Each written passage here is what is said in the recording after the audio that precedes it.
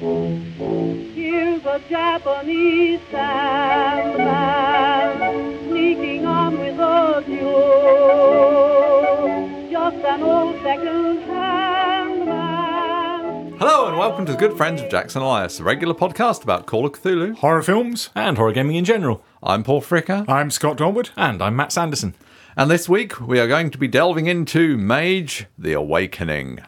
Before we get into all that, though, what is going on? The pulp campaign, The Two-Headed Serpent that the three of us worked on, is now out in hardback in a shop near you. Yes, gorgeous full-colour design, glossy pages, beautiful artwork. Yes, it has turned into a thing of beauty. Woo-hoo. I'm very, very happy with the way it has turned out. Oh, yes. A lot of work went into that. God, yes. Yes. But I'd like to think it was worth it. I mean, the reactions we've seen so far have been pretty positive, so yeah, yes, I think it's been worth it. And something else you worked on is also out, right, Matt? Yeah, the Grand Grimoire of Cthulhu Mythos Magic, also on a shelf next to the Two-Headed Serpent, hopefully.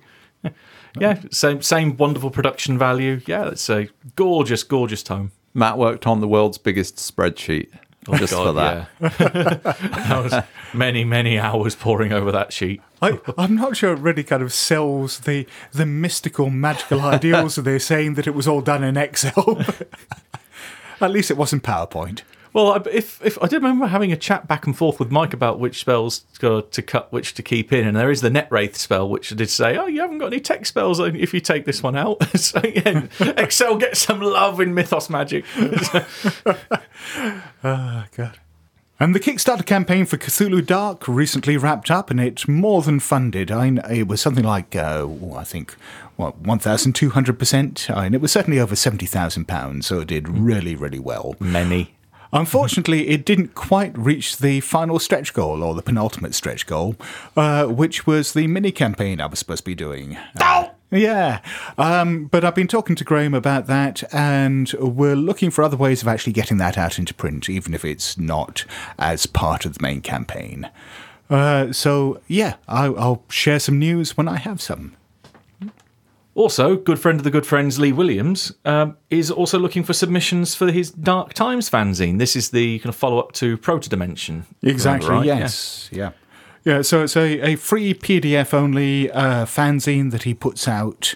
It licenses a number of different game lines, including Call of Cthulhu and Delta Green. So if you've written any material or you're interested in writing some material for those games, or many other horror games, then get in touch with Lee. We'll put a link on the show notes. I mean, Dark Conspiracy is a favourite of his, isn't it? Yeah, I mean, that's what Proto Dimension started out as a fanzine for. But since then, it's branched into all sorts of other things, including many games that we've talked about on the podcast, like Unknown Armies, Dead of Night, Hot War. So, there's plenty of scope there. Well, let's move on. Hey, one of my favourite segments, just because I can see Scott glaring at me over the microphone already. Yes, it is time once again for the Lovecraftian word of the week.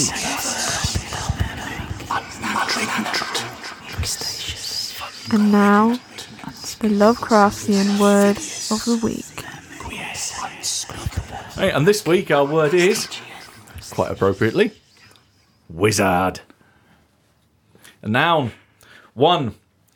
One who practices magic, a sorcerer or magician. 2. A skilled or clever person. Hey, I'm a wizard. Hey. 3. Archaic, a sage. Not onion, it is sage.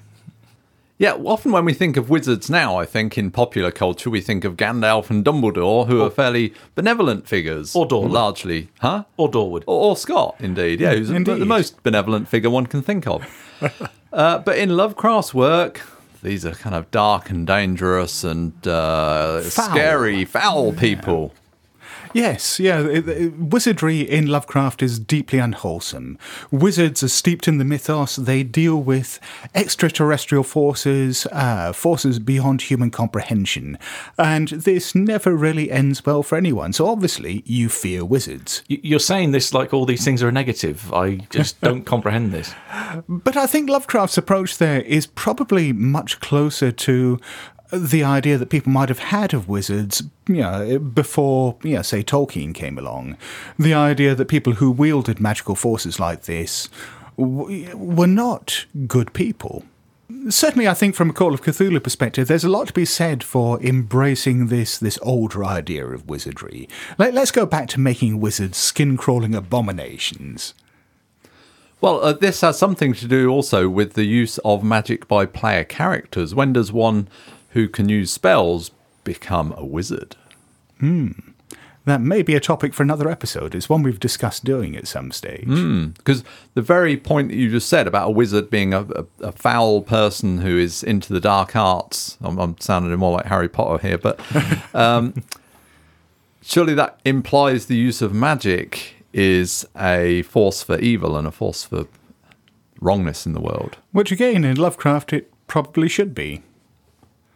And speaking of its use in Lovecraft, the word wizard turns up 15 times in his fiction, and another 11 times as words like wizardry and so on. So it's not an uncommon word in his stories, but it does tend to focus on two stories in particular, or appears mostly in two stories in particular.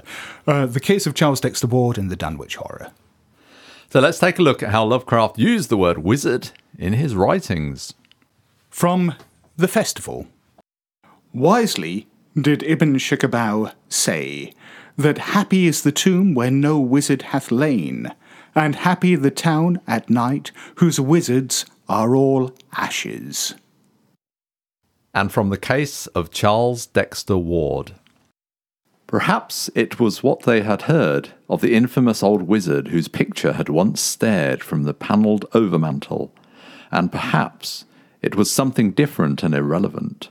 But in any case, they all half sensed an intangible miasma which centred in that carven vestige of an older dwelling, and which at times almost rose to the intensity of a material emanation. And from the Dunwich Horror. Oh my God, that half face on top of it. That face with the red eyes and crinkly albino hair and no chin like the Whateleys. It was an octopus, centipede, spider kind of thing. But there was a half-shaped man's face on top of it. And it looked like Wizard Whately's, only it was yards and yards across. Then we say we can't do accents when it comes to NPCs. No, we can't. What are we saying? Mac just demonstrated 10 right there.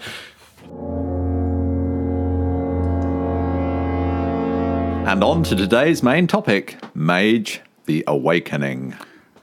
So a little while ago, in episode 105, we discussed an overview of the World of Darkness games, and we thought it might be interesting, particularly seeing as we had some quite good response to that episode, to drill down and talk about a few of the individual games.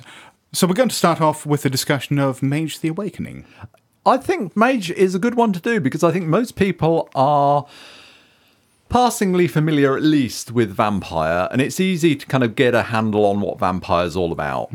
And Werewolf, similarly. I mean, there are complexities to these games that one doesn't get initially, but one can formulate a broad concept of what they are. Whereas Mage, I think, is different. I think it's less set in traditional horrors that one is familiar with.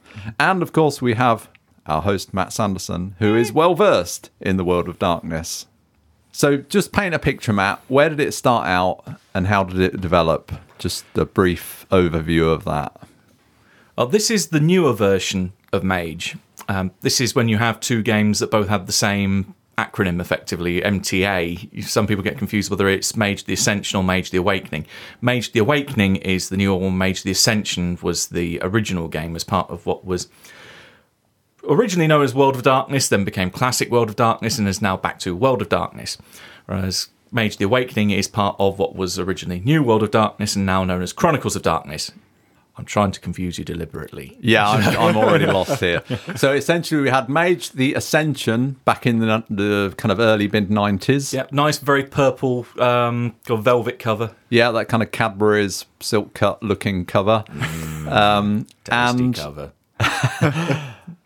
And now, what do we have now? We have Mage the Awakening. Yep, which is a blue kind of tablet which has been broken and is underwater through shimmering light effects and is a very, very pretty looking book. And what's the other one that we also have in publication now? We also have Mage the Ascension 20th anniversary. Okay. So, which is essentially still Mage the Ascension.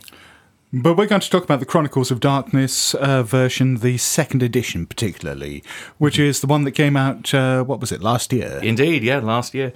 After quite a long wait, between the last book that was put out for Awakening traditionally, which was The Left-Handed Path, that was back in November 2012, we had to wait until May 2016 for the new edition, so that we'll say was quite a long wait in terms of... but at least the preceding material had come out fairly regularly up until then. And this is still being published by Onyx Path, is it? Yes. Mm-hmm. So, listener, if you're looking to get into Mage after hearing this discussion, then we're talking about an up-to-date edition which you could go out and buy now. From Drive-Thru RPG. You won't find it in shops. Okay. Yeah, this was a model that White Wolf, when it was still White Wolf way back in the day, decided that because there was such an exponential drop-off of game stores in the US that they switched to a pretty much solely digital model. So they partnered with Drive-Thru RPG and all the books were then produced as print-on-demand through them. Oh, okay. So if you want a hardback copy of this, you can get it through Drive-Thru RPG. Yeah, you can get hardback. I believe you can get softback as well. You can get colour, black and white, or you used to be able to with those. But you can't go to the game shop and you can't go to an online seller like Amazon or whatever and buy this. You can get some stuff from Amazon now because I know Onyx Path have been branching out, but mainly with their fiction books. You won't find many in terms of the RPG books up there unless it's a private seller that's gone, I've got a print-on-demand copy, I'll put it on Amazon. Sure. Right. Now, their sole distribution outlet now these days for books, new books, is Drive-Thru. Oh, okay. I didn't know that. And also then, to avoid confusion, you said that Mage 20 or Mage the Ascension is active as well at the moment. Yes. So is that still... Is that just the core book, or are they releasing supplements for that separately as well? They're both. You've got the core book, which is a breeze blocker book. It is, in no uncertain terms, fucking huge. It's easily bigger than the Masks of the Nyarlathotep companion volume, which has just been shipped out by 60 Stone Press. It's well over 700, 800 pages. It is honestly huge. So if you're buying new releases for Mage, you'll want to check whether they're for the Ascension or the Awakening. Yeah, definitely. Because they're not compatible. If it has the remotest hint of purple on it, it's Ascension. Right. Because they still stick to the original format of the layout of the covers and books. But yeah, the last release for Awakening was the second ed core book, which is now last year. Let's jump in then to talking about what Mage actually is. And to start off with, I'll ask what I think is probably a fairly obvious question, which is, in the game, what is a mage? There's no one simple answer, even though it seems like a simple question. In bare outline, mage is a template that you put on top of a regular human being. They are not different in terms of physical makeup. They're not like a vampire. They're not augmented DNA, or they're not like a monster. They are basically a bog standard human fleshy meat bag sack that just has magical power. There's nothing otherwise special about them. Essentially, a mage awakens, hence the title of the game, because of a specific set of events happening in their life that relate to their kind of personality. That if they are someone who's potentially quite a morbid or quite a downbeat or darkened soul, maybe pessimistic and such, something happens to them that's maybe a series of tragedies. They lose their mother and father, something goes wrong, that they end up losing their house, their career crumbles, everything starts falling apart for them, that they will start hearing a call, almost like a compulsion to go and do something. Someone who instead, in another example, has a very set, rigid way of life, that they have a very set routine, suddenly decides one day that they're going to break that routine, suddenly finds things happen to them and their world starts to change around them. It's that moment when they step outside of their normal comfort zone and their normal boundaries, that they are, I suppose you could say, they're targeted by powers that be. And this is where the cosmology part starts to come into this. From another realm where you could equate it as being a war in heaven. that you have two sides fighting a war that has been waging for the best part of a couple of thousand years, maybe even longer. And they are looking for people to join this conflict as new mages. That these people have stepped outside of their kind of pattern of life and have been identified. You are someone that could potentially be of use and that you could wield power. That they start to go through this awakening process and they become a mage, that they have a connection to the supernal realm where magic comes from. And what are these two forces, these two cosmic forces called? You've got the oracles, which are nominally, you could say they are the good guys. But again, good and bad is a very... So the fairly changeable. grey areas in which side is the one you want to be on? Kind of. It depends on your outlook. As a player? Yeah, generally. Yeah. The oracles are considered the good guys, whereas the exarchs on the other side are very much painted up initially as the bad guys. But again, it's all about your interpretation. But is there any assumption then that player characters will be with one faction or the other, or do you get complete choice about that? Depending on what the GM allows. Right. And one group of players, would they all be on one side? Or, I mean, if people were on different sides, would that create a big conflict in play? It would be complicated, but you could potentially have like a seer infiltrator in a pentacle game, for example. The groups which follow these different groups, the oracles are followed by a loose-knit group, you sometimes referred to as the pentacle, sometimes referred to as the diamond. It depends on whether you include a fifth group in there or not, whether it's 4 or 5. This is a little bit of a hark back to Ascension, where you had the hollow ones who were sometimes you could consider them as being part of the wider traditions, or they're on the outside. And then on the other side of the fence, the ones that follow the exarchs are a group referred to themselves as the Seers of the Throne. They're kind of a technocracy parallel in a way from Ascension. The technocracy being... In Ascension language, you had the major conflict of the game was magic versus technology. Technology was the technocracy. They were very much painted out to be the bad guys, but again, depends on your point of view. So you can see parallels in some of the structure of the game, rather not so much the themes, because the themes are quite different in Awakening compared to Ascension. But you can kind of peg that, that's where that idea comes from, and that's where that idea comes from, and so on. You mentioned the themes of the game. What are they? It comes down to the conflict of why this war is happening between the exarchs and the oracles. The oracles essentially want to see magic for everybody. Everybody has, you get a phone, you get a phone, you get a phone. They're very much kind of the Oprah Winfrey of magic. Whereas the exarchs believe, what's the point in power if you haven't got someone to shit on? And that you haven't got someone to grind under your heel? And they believe that if there's power, it only works if you've got someone below you that you can basically whip and do all the stuff that you don't want to do. Okay, that's fairly easy to get your head around then. Yeah, they essentially, we want power, but you can't. Yeah. So that is very much the core theme. Whereas previously you had a lot more nuance, like I say, magic versus science, old versus new. Magic for everyone, is it a force that could rip reality apart versus, no, you idiots, you're going to destroy reality. I'd rather have it in this form, static and non-changing, because at least we've got something rather than nothing. Whereas this is purely comes down to who has the power and what you do with it. So it's a kind of a magical communism as opposed to a magical kind of aristocracy who hold all the power. Exactly that, yeah. Okay. And what exactly is magic in Mage? It's a lot more universal in Awakening than it was previously in Ascension.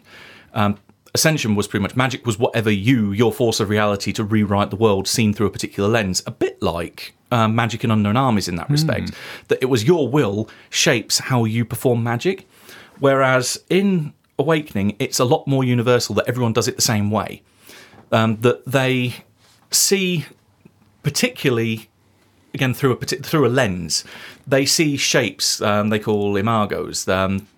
They were in first edition, it was hinted that they're more like Atlantean runes. They're like an old language that no one can quite understand, like a universal language of magic.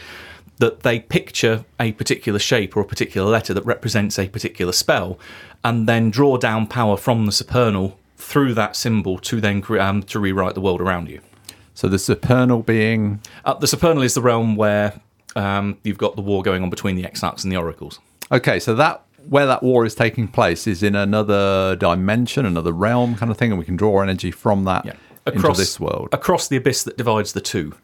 One of the bits that hasn't been categorically laid down, which is one of the things I quite like about the Chronicles of Darkness settings over the old world settings, is that a lot of the origin stories are only hinted at or they provide options on. One of the options for how to explain the Mage backstory is that magic has been part of the world since year dot, and various people have started to learn how to harness it. But way back in a lovely little city that was all utopian and harmonious called Atlantis, little place that no one's ever heard of, they started having falling outs as to what to use it for. And one group tried to build a silver ladder, very much like a Jacob's ladder, a ladder to heaven that they could try and exploit it to its ultimate ends. That basically drew a line in the sand between various groups. The ladder shattered and the world was broken as a result. So the Supernal flew off with its magic in one direction. The fallen world, this world, as we know it, went off in the other direction. And you have this big whopping gap in the middle that's referred to as the Abyss, which is basically a nice GM box to say, if you want any chaotic, weird shit and pure evil, it comes out of that. And these two forces that went off from Atlantis, so they were kind of pre-humans or perhaps human. Potentially. Again, this is for the GM to start putting in whatever they want. So they've gone off to this other realm and they're having this big battle, but they're drawing in troops from our world? Yes. So as player characters, I start off as a mage, I've awakened, and I'm working for one of these two cosmic factions. I operate on Earth in the world of darkness, but I can in some way go and fight in the other realms. Would I do that? Or potentially, eventually, if your GM wanted to do that. So that'd be something that one would perhaps aspire to in the future. Yeah. Think of it in D&D terms as getting to level 20 or level 40. It's when you get to such a high level that you are known as an Arcmaster. You can walk the golden path that runs between the two. And it's basically go on to the new advanced mage off in the distance. Yeah. And you've talked about the two main factions there, but there are lots of subdivisions, aren't there? For basically fine-tuning your character in game terms, or within the game setting itself, providing different motivations and different perspectives. I mean, how do those actually work? Oh, this is a hark back and again something that separates it very much from the classic World of Darkness games, where, let's say vampire terms, for example, that you were a Brujar, that meant you had certain disciplines and you were usually part of the Camarilla. This is a lot more choose from column A, then column B, then column C. There's not just, you're this one splat, therefore it's... So you don't really have a class? No, it's very, very much split. All mages fit into one of 5 paths. Those paths are determined largely by your personality. They give you an outlook on what stereotypical mindset you have. But again, these conventions can be broken, but generally it's what kind of personality you are dictates what path you have. That path determines what your 2 primary types of magic are. I mean, there are 10 arcana, previously known as spheres, from Ascension, the types of magic that you can do. And can you just tell us about maybe a couple of those? So would they be kind of like elemental magic, or are we talking something else? Or they tried to codify magic in a term of, if you can think of it, you can do it. You just need the right combination of any of these 10. You've got death, matter, forces, prime, which is a bit more of a kind of catch-all magic, the magic of magic. Time, fate, life, and spirit.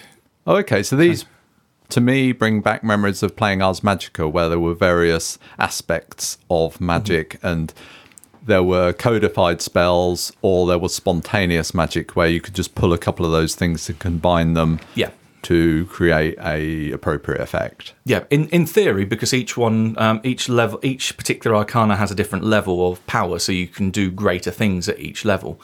As long as you have the right combination of different arcana that you want to do, you could, in theory, do anything. Yeah. All mages fit within these 5 paths, that each one has 2 of those 10 arcana that they can draw upon, although everyone obviously has access to it eventually, but just at varying levels. On the pentacle side, the ones who serve the oracles, you have 5, although again it depends on your opinion, 5 or 4 groups that work together. You have the Adamantine Arrow, which are basically the soldiers. You have the Guardians of the Veil, which are... you kind of could see them as a secret police, in one sense. They're the ones who try to make sure that magic doesn't get known to the masses before their time. or ones basically that go, hey, we don't want another Spanish Inquisition burning all the witches. You've got the Silver Ladder. Basically, they have poles shoved so far up their anus they bend time and space with them. Basically, the arrogant aristocracy, the ones that say we are the leaders. Kind of the Venture equivalent from Requiem. You can tell I'm a fan of them. The Mysterium, grave robbers, tomb raiders. Yeah, the ones that go out looking for all the magical stuff. They're fun. And the Free Council, the ones that are on the fringe, the ones that are embracing different methods of doing things, kind of a bit like a technocracy parallel to read. They were originally part of the Seers, but then split off. And on the Seers side, you have 4 ministries. These are all essentially methods of control that, like I said, they want to be power so that they can have people under their heel or people that they can let the proverbial roll downhill onto. The Panopticon, which are effectively Orwell's worst nightmare, their big brother state. The Paternoster ministry is all about using religion as a method of control against the masses, giving them some belief to follow and be blinded by. The hegemonic ministry is about government, big business, organisations, everything that rules the world today pretty much as a machine to keep us under control. And the Praetorian ministry, which is essentially a kind of parallel of the Adamantine Arrow, that they are like military, conflict, war as methods of control. And as a player character, then I'd be one of these various factions? Yeah, or they would inform my agenda in play? They could do. I'd say they probably inform a good 90% of your normal characters. There are, as with all the World of Darkness games, there are groups on the fringe which you could also be members of, which have their own agendas. So I'm just trying to be clear, as a player, is it likely my whole group is part of one of those factions like the Panopticon or whatever it might be, working for a mission for them, or is it that various players would be members of different factions? Generally, you would all be members of either the Pentacle or the Diamond or the Seers of the Throne. There wouldn't be an overlap between those, but you could be different orders. Like you could have an Arrow in the party, you could have a Guardian in the party, or a Mysterium, the Silver Ladder that everyone wants to kick around the group because no one likes him.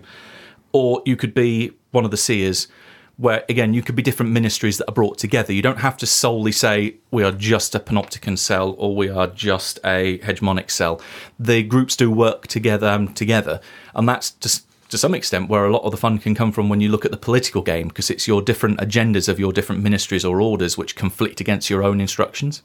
And in the game, does that also function as a form of niche protection? It's a way to divide up that everyone doesn't do magic the same, and that then everyone has a particular shtick that they are good at, or they have their own agenda and their own kind of class as such. That, say, you've got your fighter, you've got your cleric, you've got your wizards. It's similar to that. So yeah. You could look at it as niche protection, yeah.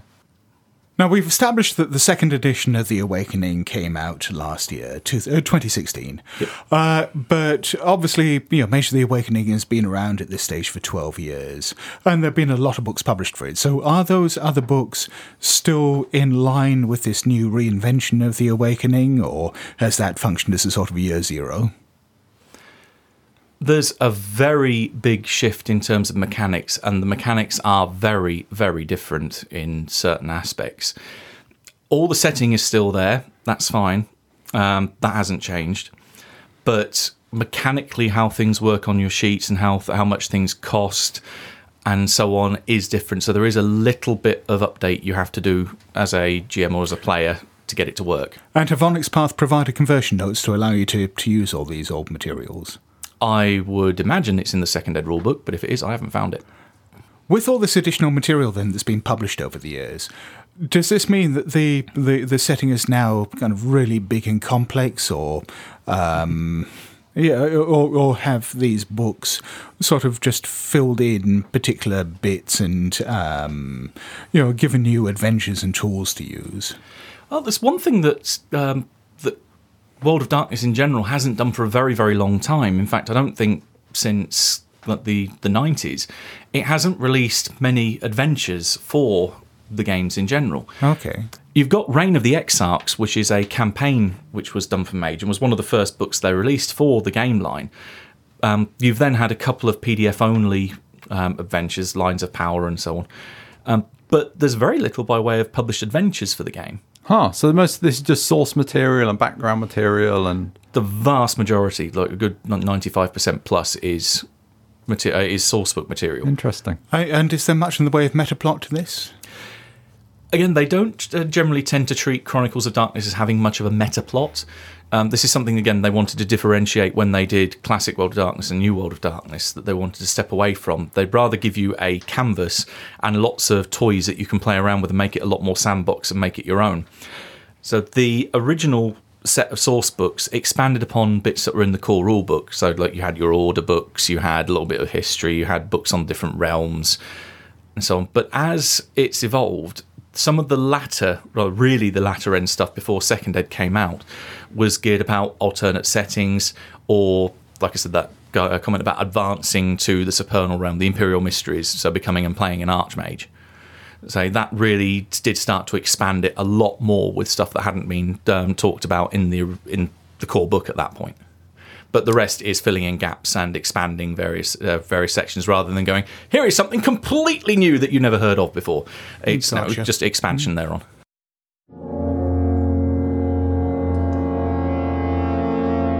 Let's take a quick look then at what happens when you actually play Mage.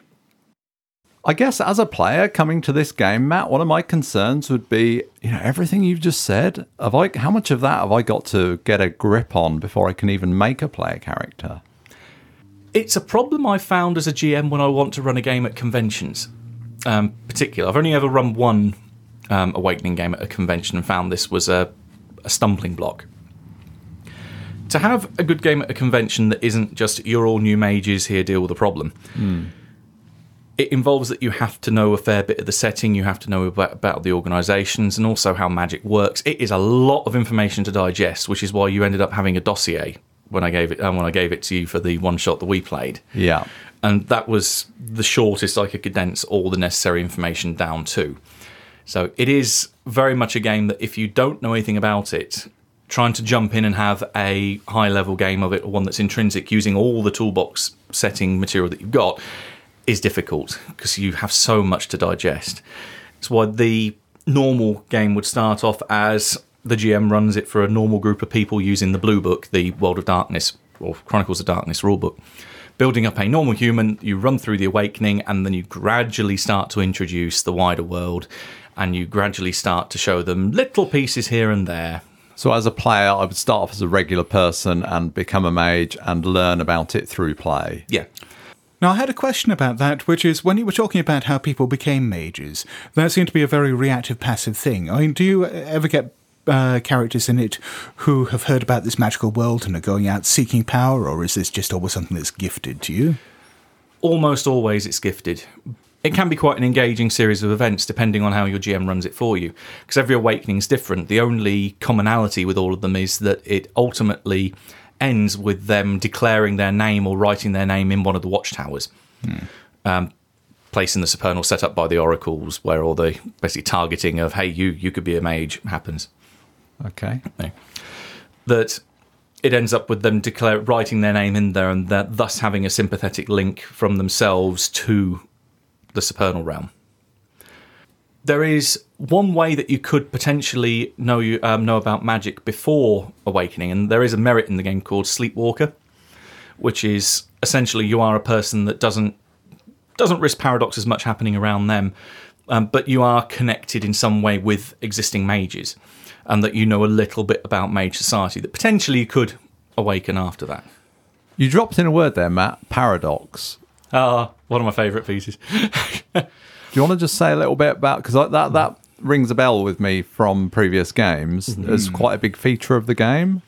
Yes. I'd say more so a feature for Ascension than it is for Awakening. Okay. They also take different forms. In Ascension, it was very much reality says this is acceptable, reality says this is not acceptable by what people believe how the world works. Yeah. If you would like to say you knock a coffee pot off a table, you can catch it before without spilling a drop. That's unlikely, but it is possible. So reality would say, yeah, that's fine. Your use of forces or fate to... So that doesn't cause much on the paradox scale? No. But let's say invoking a fireball and throwing it down the street, Yeah, reality is going to slap your ass so hard for that one because it says normal people shouldn't be able to do that. So its reality slaps you back as saying that this is consensual, says no. In Awakening, it's different. That you have, as I mentioned, the supernal on one side of the abyss and you have the fallen world on the other side, and magic is drawn down across them. Paradox is essentially how much of a hold does the abyss get on your magic and twist it before you get to do what you want. So rather than relying on this kind of consensual take on what is reality. Yeah. Okay. That it's very much, it sees the abyss as an external force corrupting magic. And this is a corrupting factor on my character. So the more I kind of bend reality and do weird stuff, the greater debt of paradox that I get, and the more stress that places on my character. Am I kind of getting that, or is that? It used to be in the old system. Well, focus on the new one. I mean, but no, not so much in the new one. Okay. It's purely dependent on your on the spells you cast at the time. It has a much more immediate effect. The kind of lingering, corrupting aspect is very much played down. Okay. It can happen. I mean, you can be tainted for a period of time, but it doesn't have the same kind of cool effect as it used to do. And of taint, I mean, in Vampire, it's inherent that you're kind of losing humanity and you're becoming monstrous. Is there any of that kind of factor of corruption and sort of taint in Mage? Do you sort of become less of a person in some way? There's a parallel to it, but not in the same kind of visible fashion. That as a vampire loses humanity, they become more monstrous and more bestial. A mage has what they refer to as wisdom, which again is a morality trait that goes between 1 and 10. Low is bad, high is good. High is you are someone who is all virtuous and nice, happy, fluffy, and pretty much a very boring character.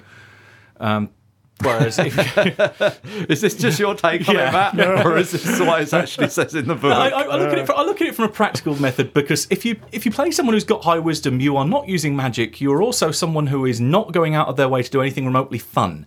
As per what I would say is fun in an RPG. You're not going out and actively investigating anything. You're not putting yourself in danger. You're basically in a nice little cotton wool bubble, and you do fuck all. Right. Whereas if you are actively more down a normal person's level, you might be wisdom between 5 and 7. Below that is where it's, I use magic to kill people. I don't care about what lives I wreck, how I change the world around me, and you become very much a kind of megalomaniac style of character. And do you cease to become a player character at any point, or can you be anywhere on that scale? When you hit 0, that's the point where you become a particular group referred to as the Mad. Okay. You sort of touched on the idea of what mages do during a game there. In a typical game of Mage, I've signed up to play a campaign of Mage. I've created my character. What do I actually do once I've done that? Depends on what the GM wants to make the focus of their game. You can very easily have a group of mages that have built up their consilia, basically their little organisation on the local level, that has its own ruler, it has its own representatives of the different orders and paths, and they exist in fairly nice harmony without any kind of notion of this war happening with the seers. And it's dealing with the supernatural problem of the week that pops up. You could have abyssal incursions, you could have problems with groups. One group they refer to as the Banishers, which are mages who believe that mages are dangerous and therefore should all be killed, that they are a threat to the world, so the base of the world would be better off without them. So they decide universal extinction of mages. You can have the Mad, which are those that have dropped off the scale completely and, as they said, gone completely batshit. They serve whatever force they want. They could not serve any force and just be completely chaotic. And you could also have what they refer to as left-handed legacies, one of my favourite antagonists. That there are divisions, almost like an advanced class for paths. Some are based on order, but they mostly come from paths, where your character can focus their magic in a particular direction. They're a bit like bloodlines in Vampire, and so lodges in Forsaken, that they all have these kind of advanced classes, and that their big gift in the system, in system terms, is that they can perform limited types of magic without incurring paradox, and also means that because they're not spells, technically they can't be countered. So someone can't use Prime to say that spell doesn't happen. These are effects which you can't stop, generally. One of my favourite of these, that you've got as I mentioned, left hand, you've got right hand path, referred to as schools of Magic. Right hand, generally good. Left hand, almost universally considered bad by everyone, regardless of whether you're a seer, pentacle, whatever. They are considered the bad guys by everyone. One of my favourite of those groups that I ran the campaign for at the local club was the Cult of the Doomsday Clock. Wonderful group of people that believe that the world is a prison. Therefore, they want to make everyone escape. So what's the easiest way to cause a mass jailbreak? Destroy the prison! Okay, well, they're trying to bring about nuclear war or something, are they? Not nuclear war. They just want to destroy the world by means of what they refer to as doomsday clocks. Right. Clocks that destroy time as well as space in a given area. So you could set one off in a building. That building no longer exists. It never has existed. It never will exist. Likewise, the space it occupied also is gone. And it's just a little place where the abyss can leak on through and then start to break down everything around it. Nice. They're a fantastic group. Of course, they're all batshit crazy, and the manifesto they spew is a lie, but anyone who starts off going down that path isn't to know that. But building on that, you have your player characters, you have your player character group. It sounds like you're very much part of a larger political or whatever you want to call it structure. Would you ever have a group which is just a group of mages that come together, they don't know about all this stuff, and they just go and do their own thing?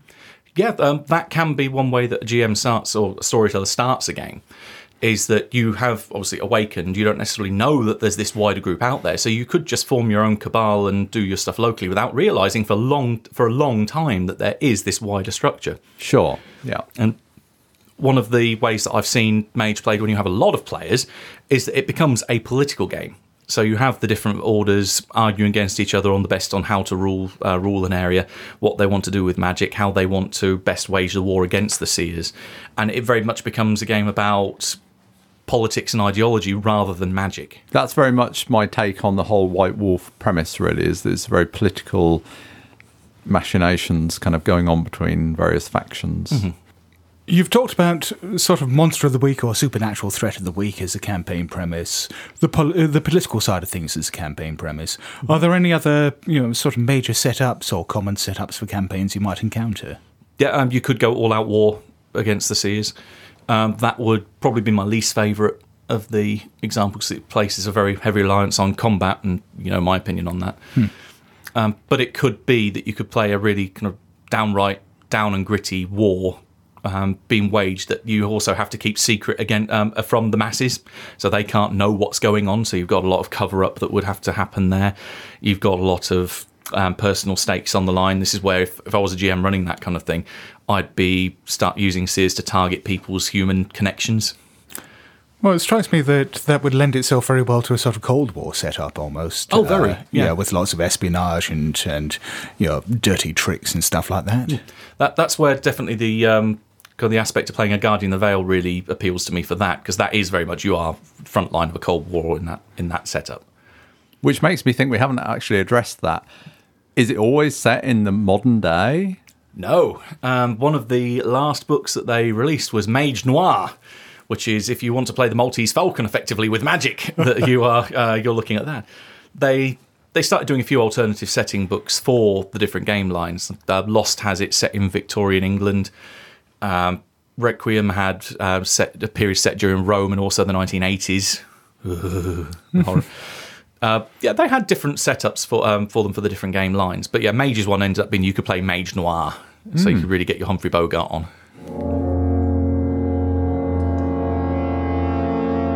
Now let's take a look at the rules mechanics for Mage the Awakening. Well, one thing I've heard you mention a number of times in discussions about this is how crunchy the new edition is, the second edition, compared to any other White Wolf game, compared to the first edition of Awakening. Mm-hmm. What is it that makes it such a crunchy game?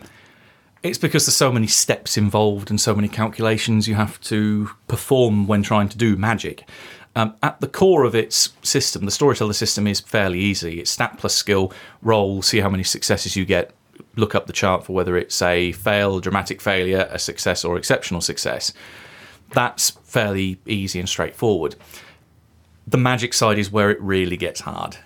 I suppose it's one of those systems where if you do it enough times, you will get used to it, but especially if you're guiding new players through it, it almost becomes a bit of a parallel for the example I give for Cult, the original mechanics of that game that there's so many steps that you have to go through. And this is just to cast a spell? A single spell involves the following step checklist. Okay, go for it. 1, choose what spell you want to do. Uh-huh. So let's say you're using that example of, I want to throw a fireball down the street. Okay. Casting method. You then have to determine whether this is an improvised, or what was also known in first edition as fast casting, a rote or praxis spell. Fast casting is, I haven't got a spell listed on my sheet for this, but I've got the requisite arcana, so I can just think it and do it. Right. That means that you have your Gnosis and Arcana, basically your power stat and the magic stat that you're using, the highest of the magic stats that you're using for this particular spell. A rote is one that you have cast so many times that you know it, as the name says, by rote. You know it off by heart. It's one that you then mechanically get to do your Gnosis, Arcana, and skill dice. So you're adding potentially more dice into the dice pool. So I'm making a dice pool. Yeah. Yeah. So let's say, for instance, you've got a Gnosis of 3, you've got an Arcana for doing a fireball of 3 or 4. You start off with 7 dice, but if you add in like an athletics skill, you could add another 5 dice to that, so you're getting up to 12 dice. So it means statistically you're more likely of being able to get more successes and therefore get the spell off. Or you can do a praxis spell, which is Gnosis and Arcana, so lesser dice, but you've personalised it in such a way that you can get an exceptional success with less successes required. Normally an exceptional success means that you have to have 5 or more successes. This means you can get that effect with only having 3 successes. So potentially more powerful, but at the cost of reducing your dice pool. So you've worked out you've got at least the first part of your dice pool, and you know what the effect is you want to cast. Yeah. So I've got a fistful of dice. Yeah, that's going to get eroded very quickly. You now need to determine how many reaches you can apply to this. Reaches are effects that you can put onto the spell, but they risk invoking paradox. Such things normally reaches would be used to apply for would be to make it an instant spell rather than a ritual casting, which normally for Fireball you want to cast that immediately. You don't want to spend 3 or 4 hours charging it up and then releasing it. So does this use up dice out of my hand to do this? Doesn't use dice out of your hand yet, but it does affect whether you can incur paradox or not. You have a certain number of free reaches that you can apply, determined by what level it is of the Arcana you're using to generate the effect. If you've got Greater Arcana, and it's a very low level effect, you're going to get a bucket load of free reaches. But if you're trying to cast something really on the fly, really immediately, and you haven't quite got the time or you haven't quite got the power you would like over and above what you need, you can take additional reaches, but that then adds to paradox later. This is where there should be a video podcast, just so you can see the looks of incomprehension and confusion on Paul's and my faces. Glazing over. Yeah. I said it was complicated. Okay, so I've still got my fistful of dice. I'm just focusing on that. I'm looking at that for reassurance right now. And now it gets eroded. Okay. Because you need to determine determine spell factors. You need to look at how long is this spell going to last? What's its duration? Okay. What's its scale? How big and grandiose is it going to be? How much potency is it going to have if you're looking at someone trying to cancel the effect at the other more end? of the harder that makes it, the more dice I take out of my hand. Yep. You So start the less losing. likely I am to get a success. Yeah. Okay. You start minusing dice to add different amounts of those factors in. The bells and whistles. Okay. Right. Then you can start adding dice, maybe back to that dice. Well, pool of course. Why wouldn't you? by adding yantras, which are the cynical ways here. How can I banjo Yantras, getting more Scott, dice? Yantras. Yantras. Yeah, I never go anywhere without my yantras. Yeah.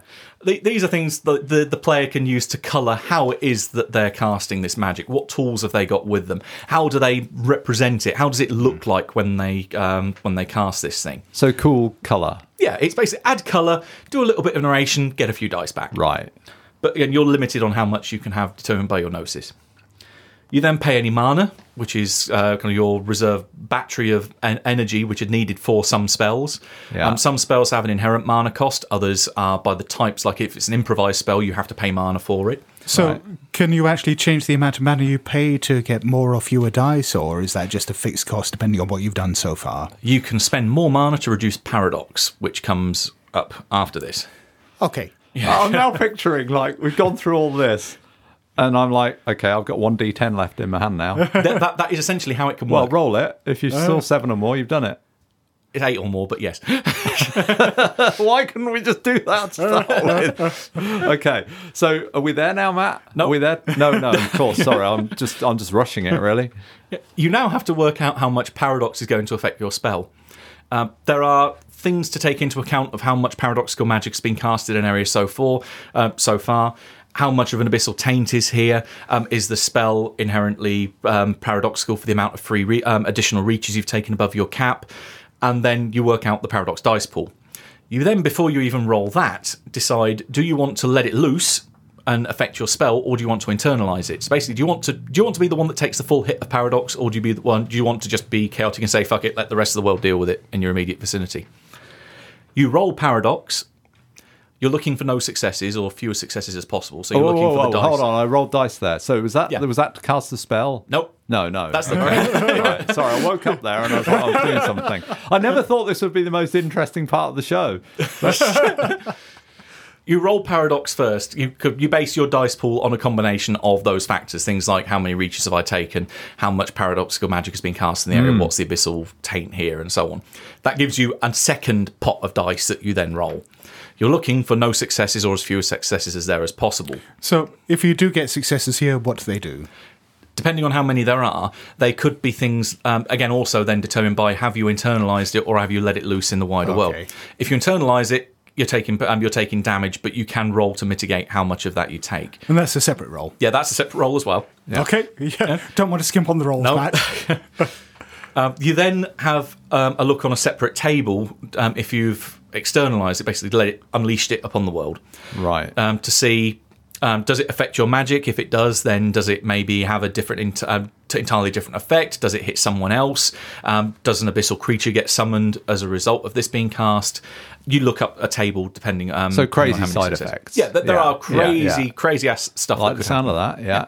But we still haven't rolled for the spell yet, right? Nope. No. Okay. Now you get to roll it. Okay. Yay! And you can still fuck up, and after all that, it won't work. 9 times out of 10, nothing happens. Right. Okay. That should have been a show in itself, I think. Yeah, really. I think so. Yeah. Well, maybe we can do a follow-up episode where we make a dice roll in Mage, spend 45 minutes just building up the dice pool. And people thought, 4th ed D&D combats took a long time. Okay. Yeah. This is going to sound like me taking the piss, but no, it's a serious question. Has anyone actually written an app or a website or anything like that allows you to do all this stuff automatically? Because I'm thinking about, for example, the summoning spell in Lamentations of the Flame Princess. It's nowhere near as complicated as this, but it is fairly complicated. There's lots of steps. And someone did a fantastic web app that basically automates all of that. So you can just put in a couple of parameters, hit a button, and you get your result at the end of it.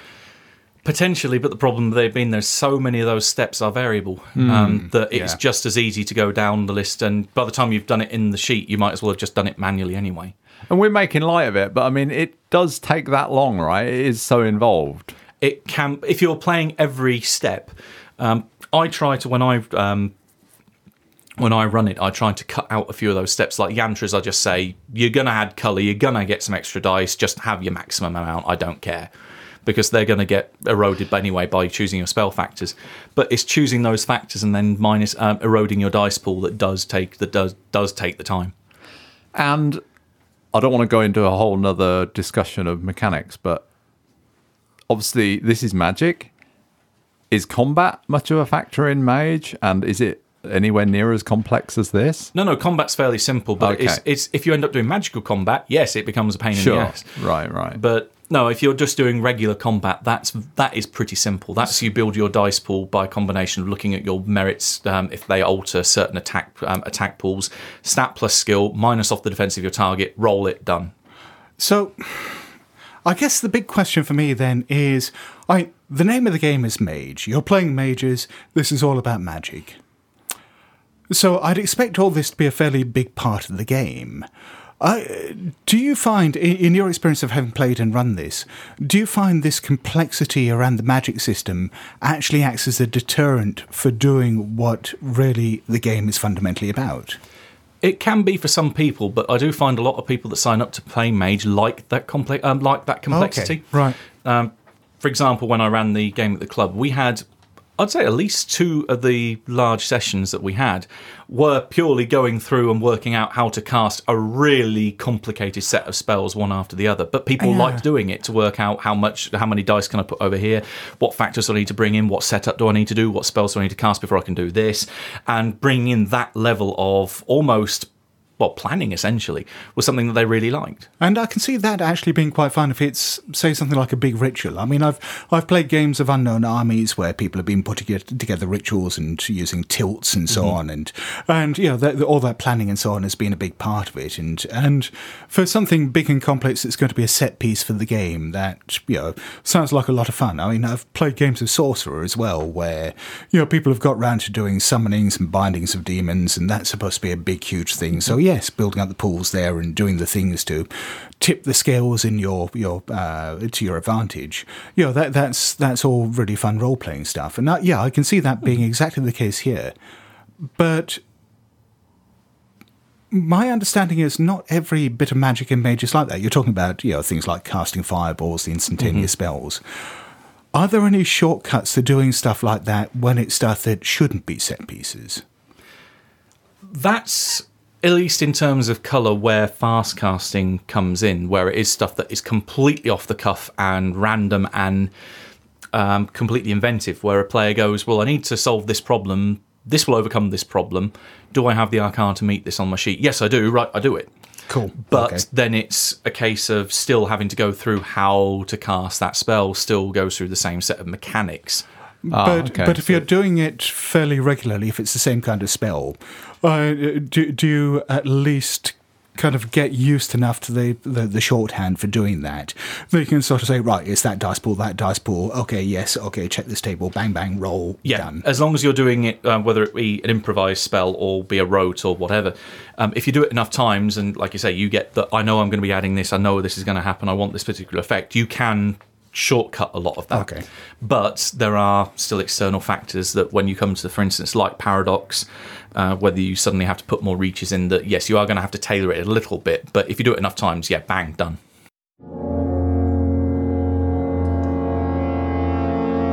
Now let's take a look at how Mage fits into the larger world of darkness. The games that we're familiar with, Werewolf, Vampire and so on, are all part of this world of darkness. Mage is also part of that collection. Would one play it with a big overlap with those other aspects, or is it very much a standalone game? That really comes down to preference of the players and the GM at the end of the day. The books themselves do incorporate an element of overlap, but it's how much of that overlap you want to play up. For example, in the original Requiem core book for Vampire, it gives you a list of what do you think of the other covenants, right, but also what do you think of werewolves, what do you think of mages, because those were the three big games that they originally released. So there are opinions, and blatantly it's therefore stated that the different races know about each other, and that there is a commonality between, there is at least a common world between them. World of Darkness Chicago is a source book all about how the three groups operate together and how they share the city together. And so with that, you could end up with a party or a group that is made up of mages and werewolves and vampires, or are they always going to be separate units? No, potentially, but again, this comes down to personal preference. Like for me, I'm not a massive fan of werewolf, so I wouldn't have any interest in playing in a werewolf game. But I could potentially tolerate another player in a group playing a werewolf because they're going to have to look after their own mechanics, not me.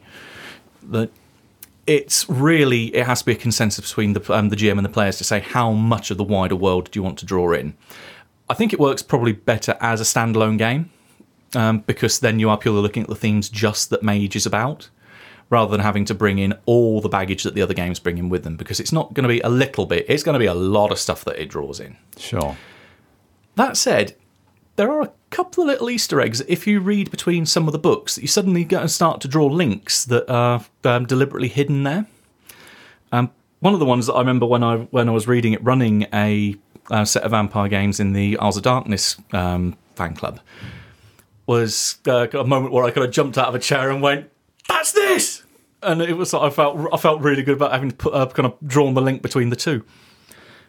There's enough where my love of number stations comes from a different scenario.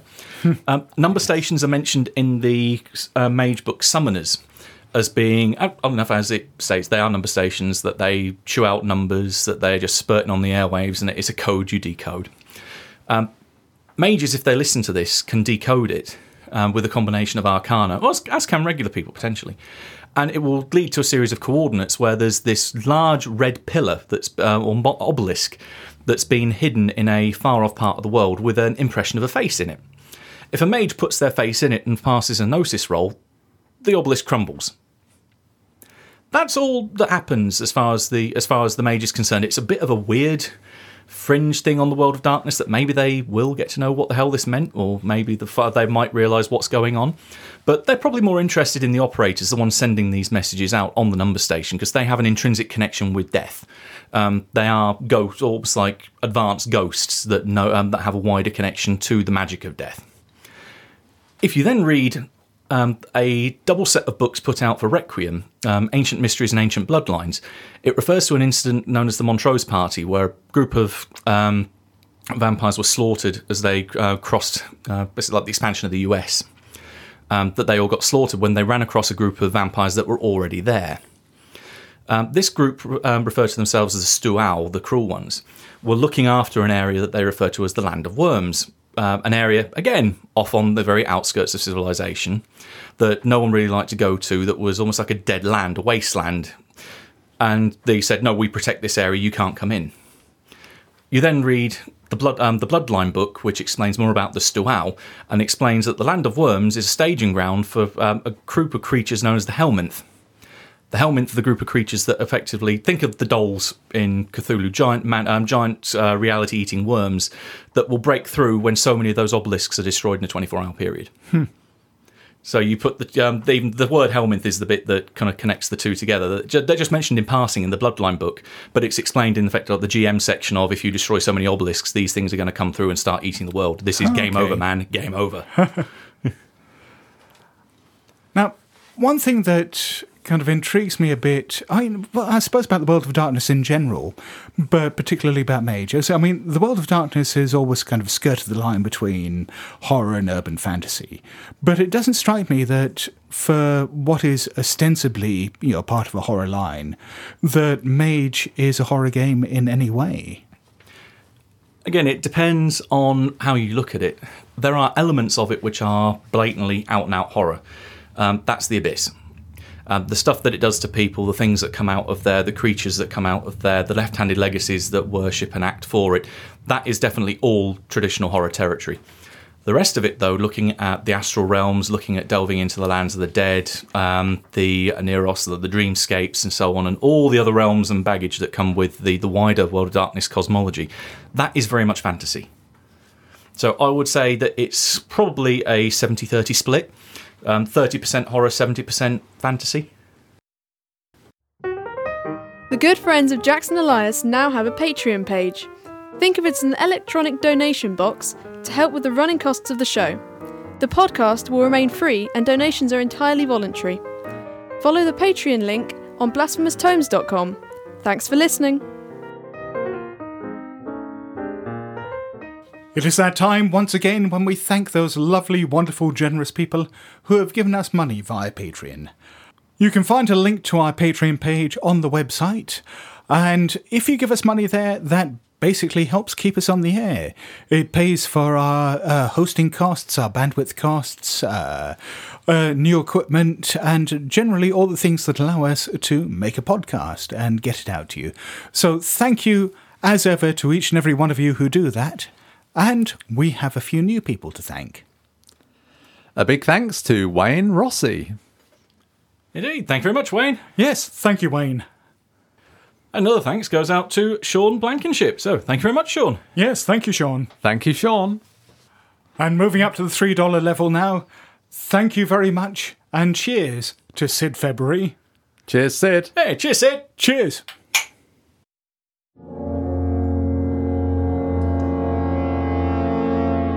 It looks like a lot of people have been active on social media again. Yeah, we've had some great feedback, once again, from all of you, particularly on the latest episode.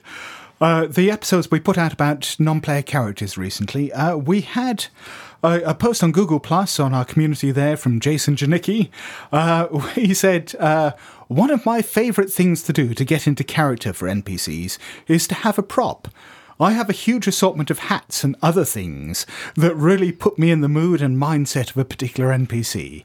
And this is something that had never actually occurred to me before. Oh, I have used props occasionally, but yeah, very rarely. It's just if I've got something to hand that kind of works. But yeah, I like the idea, yeah. Well, I like the idea of having a box of hats, and every time, you have a new NPC come on, you just swap hats. I've got a load of hats, including a really big purple top hat that has a huge peacock feather coming out of it. I want an NPC that wears that.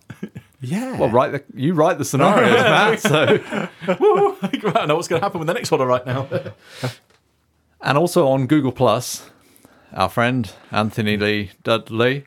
Anthony Lee Dudley. Anthony Lee. Oh, God. Don't leave me hanging there.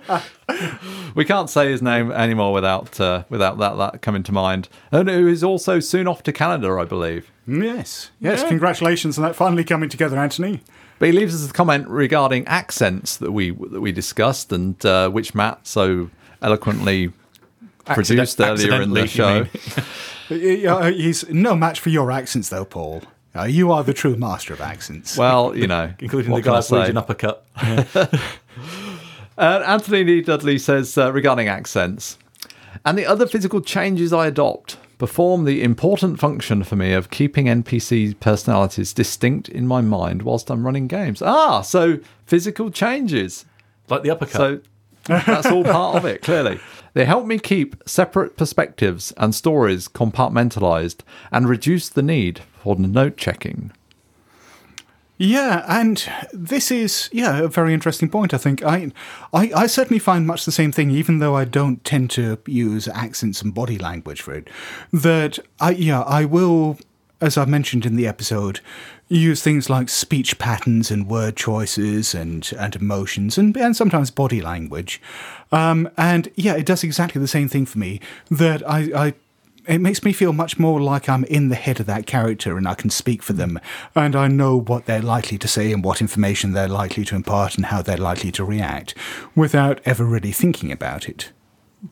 Almost as if you're getting into a role. Never catch on. Yeah. Weird idea. Yeah. I think we've been rumbled. Indeed. Yeah. The Daily Dwarf on Twitter has pretty much summed up our main toolkit of in 3 bullet points. Yeah, how to approach Pulp Cthulhu. Yeah. The Good Friends of J.E. Guide to Success in Pulp Cthulhu Scenarios. 1. Punch every NPC in the face. Yep, that's Scott. Yep. 2. Blow up every location. That's me. And number 3. Winning. Can I just say that I just punch NPCs in the face? You shoot them in the face, Matt. Well, that's when they start monologuing. So he's, hey, I've got a whole load of read aloud text I've got to get through. Bang! or if they're driving a bus and you're a passenger. He pulled a gun on me. That was all I'm going to say to that. And blow up every location. I think that's a bit simplistic. I mean, sometimes we burn them down as well. Yeah, it's an important distinction. Yes. Yeah, not every problem can be solved with dynamite. Some of them can be solved with fire, too. Fire. But yes, winning, generally. Yeah. If you've got a big enough trail of corpses and burnt out buildings behind you, you know you've won. Yeah, you know you're doing it right. And as always, if you want to make a contribution to the discussions, you can find us on Google+, on Facebook and on Twitter. And also there's a contact form on the blasphemoustomes.com website. And of course, on the website, you will find links to all our other social media presences. So, if you can't find us easily on Facebook, for example, just go to blasphemoustomes.com and look for the link.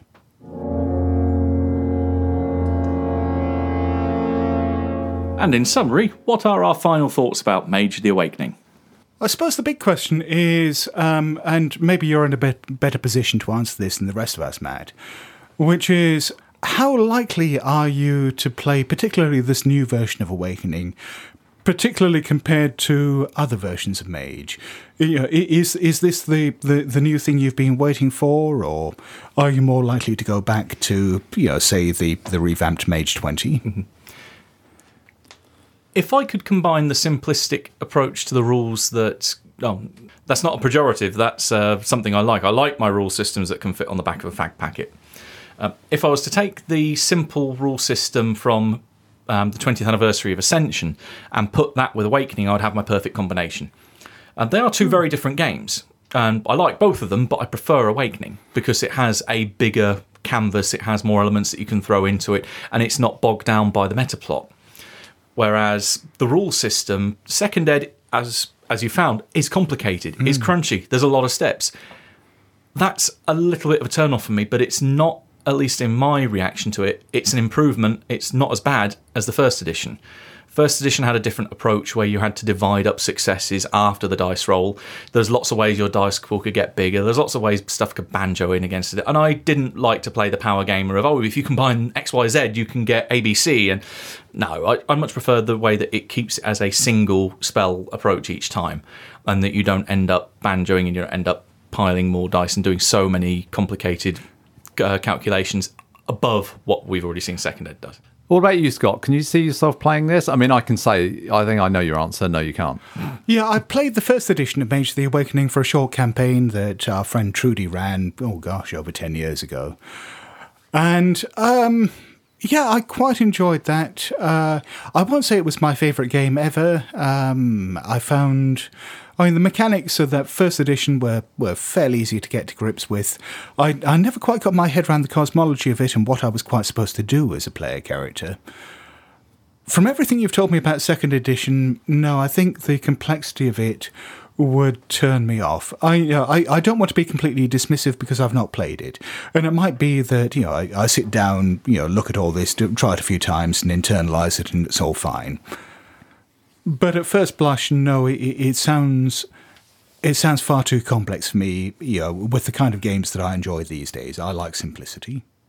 How about you, Paul? Well, I think I like simplicity, but more than that, I think I like being able to make up my own stuff, if I'm GMing a game, I like to be able to make up my own stories and so on. I feel I would have to absorb an awful lot of background information, which you obviously have, Matt. You're steeped in it. But I just don't have the interest in absorbing all that background. I mean, that's a good question. I mean, that's something we didn't really cover in this, which is how modular is all that? I mean, if you wanted to focus on one particular part of the game world, like, Paul just said, and, keep the scope of it limited, not have to absorb this huge cosmology and all these different factions and so on, can you just, pick a small part of it and say, right, that's my game? It would be possible. It would be a very... not say linear game, that's not the right word for it, but it would be quite narrow focused.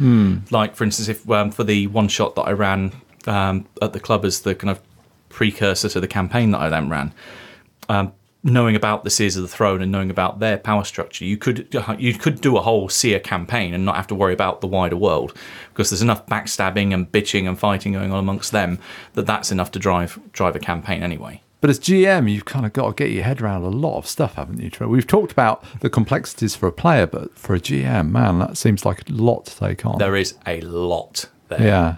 Which is the one thing for me now. If I'm to run Mage again, one of the things I would say is that I'm going to end up limiting my player base quite a bit, because I don't want people that know the cosmology and that are steeped in that background already, so that I don't have to bring them up to speed, because that takes a long time. I mean, Matt, if you weren't already into all this and you knew all the background and you'd been with it for 20 years, would you now take on this as a totally new game, come into it fresh?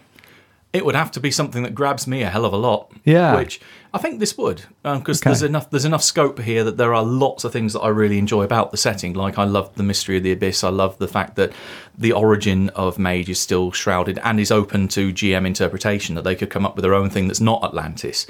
That, again, there are so many options and so many things that you can approach in the game that it is wonderful that there is so much you've got to play around with. But it is daunting because there is so much of it. I think what it comes down to, Paul, is that you and I are just too old for this. Too old for this shit. Well, I guess hopefully the listener has been able to decide for themselves, where they stand and whether this grabs them or not, and the kind of complexities and interest that lies within Mage of the Awakening.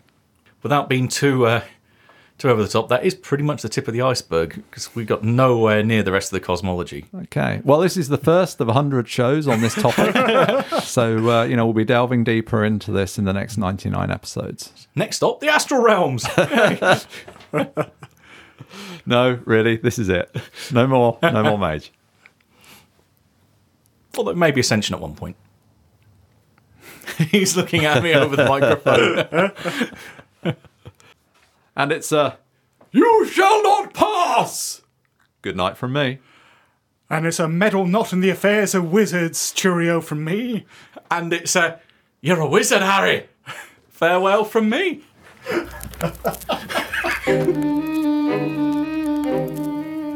Hello? BlasphemousTomes.com